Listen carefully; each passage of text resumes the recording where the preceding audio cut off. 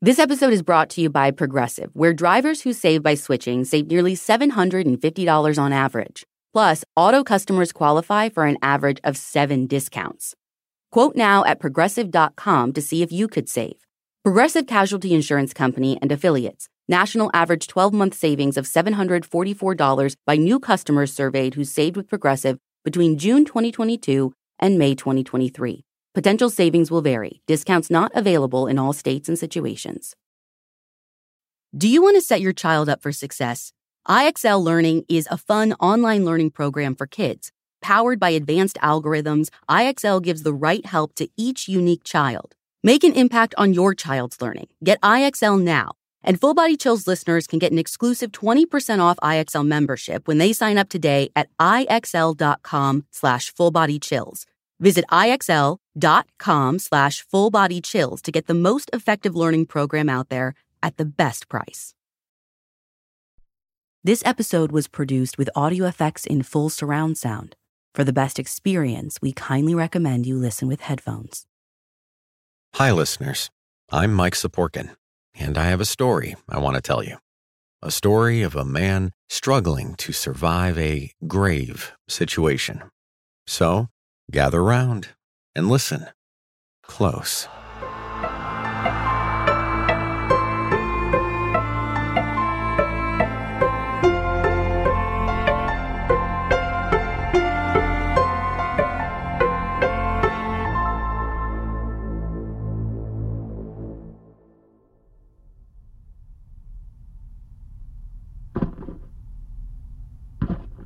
I woke up to the soft sound of scraping.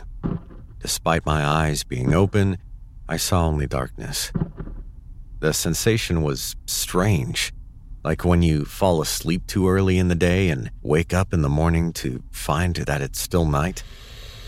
I blinked my eyes again and tried to rub them with my palms, but my hands hit with a thud that echoed in my heart. I could barely move. Rigid walls were firmly fixed on all sides of me, boxing me in on the left and the right and from above as well. From where I laid on my back, my nose nearly brushed against the ceiling. Terrified, I desperately tried to break out of this pitch-black prison. Pushing upwards with all my strength, I attempted to lift the cover to whatever was holding me, but it wouldn't budge. I began to bang my fists against the roof, but all I managed to do was scrape my knuckles on solid wood. They were soon aching, and I felt the blood trickling down my forearms. Coughing, I realized that my movements were kicking up dust and dirt, and a cloud of it was now hanging around my head in this coffin. The word came to me suddenly and irrevocably. I knew that it was true, and there was no taking it back. And then another word came to me. This time, a name. Vladimir. Greasy hair, gangster fashion, cheap sunglasses, and too many bulky rings. Vladimir. He was responsible for this. I knew it somehow. He'd threatened me recently over a $200 gambling debt. A debt, I explained, I only needed one more week to pay. He was new at the bookie business, but his position as a bet taker was a symbol of his rise in the mob. I had heard that he wanted to assert himself quickly, and that meant making an example of someone. I was hyperventilating. I tried to calm myself down, repeating over and over, "Everything's gonna be okay." But it wasn't okay. I was having trouble breathing, and there was only so much air left. Whatever I was going to do, I had to do it fast. Suddenly, I remembered my pockets. Digging through my pants, I managed to grab hold of my pocket knife. Good. Vladimir hadn't taken it. He'd been too quick and too sloppy to check. I managed to pull the knife and flicked it open. Wasting no time, I thrusted it into the very center of the wooden ceiling. Again and again, I swung my arm with only mere inches of space available. It was hard to get any leverage, and my meager attacks were only becoming weaker and weaker the more I swung. My hands were soaked in sweat, and as I gripped the knife tighter, it slipped. It ran a deep gash into my palm. I howled and cried and considered giving up at that moment, weeping as I struggled for air. No, I'm not going to give up. If I die, it won't be in submission. I took the knife in my unbloodied hand and used it to tear a strip from my shirt. Wrapping my bleeding palm in the makeshift bandage, I returned the knife to my dominant hand and started driving it up into the wooden ceiling. Each time the blade reverberated, causing the horrible pain to flare up, worse and worse. Eventually, I heard the wood begin to split. Pieces broke off and splinters fell onto my hands, and soon there was soil spilling through as well. A steady stream of it, like grains of sand tumbling through an hourglass. The wood cracked under the weight of 6 feet of earth, and quickly, cool dirt began cascading onto my chest. It was flowing in so rapidly, putting my heart back into a full-blown staccato. I'd managed to break through the coffin lid, but now I had a new problem. Dirt was pouring in, while the air was pouring out. I breathed in a cloud of dirt and felt it coating my lungs. At every breath, I was coughing up dust. Remembering a survival tip I'd heard once before, I pulled my shirt up over my head and tied it shut at the top and bottom, making a fabric helmet of sorts. Then I started kicking the dirt towards the foot of the coffin, wriggling myself towards the hole at the center. I tore at the splintered wood with my bleeding hands, pulling the boards apart piece by piece until the space was wide enough for my shoulders and waist to fit through. The dirt was now threatening to overtake me. I kept shoving it down towards the foot of the coffin, knowing every inch of space could mean life or death. Pretty soon, the soil was invading the space beneath me, causing my body to rise like a buoy on high tide, lifting my face up closer towards the lid of the coffin until I was almost pressing up against it. With the shirt over my head like a funeral shroud, I was gasping for air. I tried spinning my body and curling up to fit through the tight hole I'd made.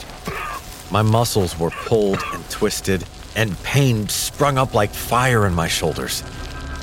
For several panicky moments, I worried I wouldn't make it, but I focused on my breathing and continued to contort my body within the collapsing space. Finally, I wedged myself into the hole, forcing my head and torso inside the dirt-filled gap. I began digging with my head, desperate to form a pocket of air, pushing the soil down towards my feet as a shower of earth fell from above. My body scraping rocks and pebbles, I elbowed and climbed my way upwards until I felt my feet on top of the coffin. The air was so thin in my t-shirt hood that I was becoming dizzy. Every so often I found I had paused or half passed out without even realizing. My arms gaining some room, I clawed at the grave soil, creating handholds in the clay to climb higher. The action of digging became a mindless motion as I heaved endless piles of dirt aside, shoving earthworms, soil, and bugs below. Despite the shirt over my head, I could taste the sand and grit as it crunched between my teeth. Millipedes and spiders crawled down my pants and bit my legs, scurrying and getting stuck in the folds of clothing. If I had had the air in my lungs to scream, I would have done so, but my breaths were coming in weak. I could hear my dust-coated airways rattling as my heart beat faster and harder than I had ever thought possible. And then suddenly, my hand reached up and I felt something flat, sturdy, and strong. I realized after a moment that it was wet grass clutched in my fist. Fat, refreshing droplets of rain plopped down onto my hand, giving me a moment of hope and triumphant gratification. But then a second later, it was all gone. I was sinking back down. Desperately kicking my legs at the sides, I tried to slow my descent, but still, I could feel myself slipping even further until eventually my feet were right back on top of the coffin. That's when I understood the problem. The rain, The water was turning the soil into quicksand, and my weight only pulled me down. I tried to think of a solution using what little supplies I had. Only my knife and the clothes on my back. And my boots. The boots were sturdy and had a steel toe.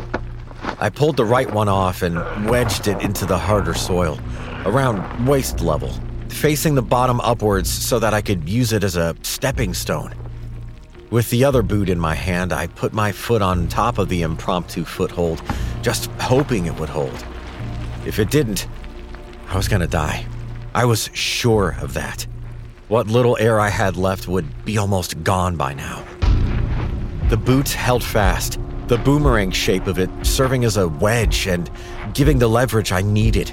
I did the same thing with the other boot next, driving the toe of it into the hard clay and then pulling myself up onto it. After several long minutes, I found my hand free once again, touching grass and feeling the cleansing patter of rain pouring from the sky. I pulled my head up out of the hole, balancing on the thin boot and terrified of falling back down. I imagined what it would look like to a passerby. Nighttime and raining, seeing my gasping visage sticking out of the ground like a bulging mushroom growing in a graveyard. For several long moments, I worked at freeing my shoulder. Then, after a few more minutes of struggling, clawing, scraping, and pulling, I wound up on the cold, slick grass above.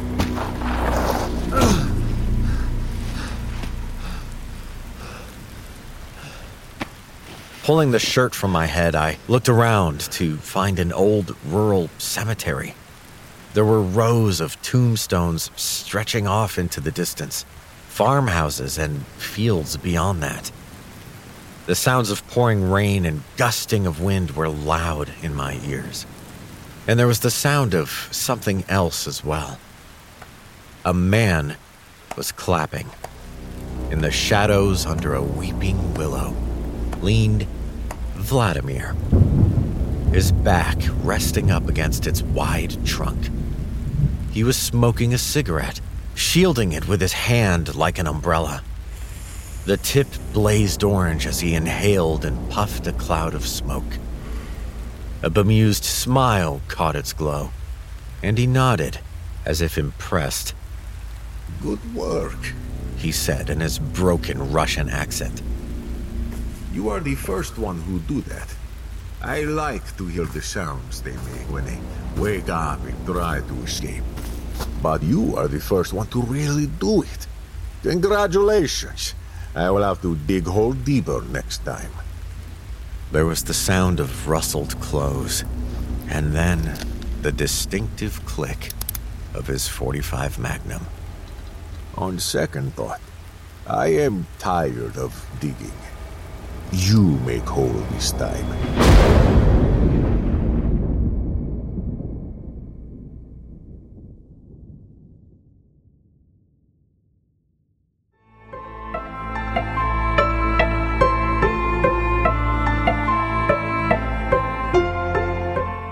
Full Body Chills is an Audio Chuck production.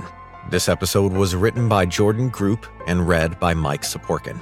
The story was modified slightly for audio retelling, but you can find the original in full on our website. So, what do you think, Chuck? Do you approve? Mom, I got the job in Manhattan. Do you have a warm enough winter coat? What about your car? I'm selling it with Kelley Blue Book Instant Cash Offer. How? I enter my license plate number, miles, condition, upload photos, and boom, an official cash offer from a local dealership. A cash offer instantly? Oh, did you call Aunt Stella? She's right there in Massachusetts. Mom, I literally just got the job. Not everything is as simple as selling your car with Kelley Blue Book Instant Cash Offer. Price it, fix it, trade it, sell it, KBB.com it.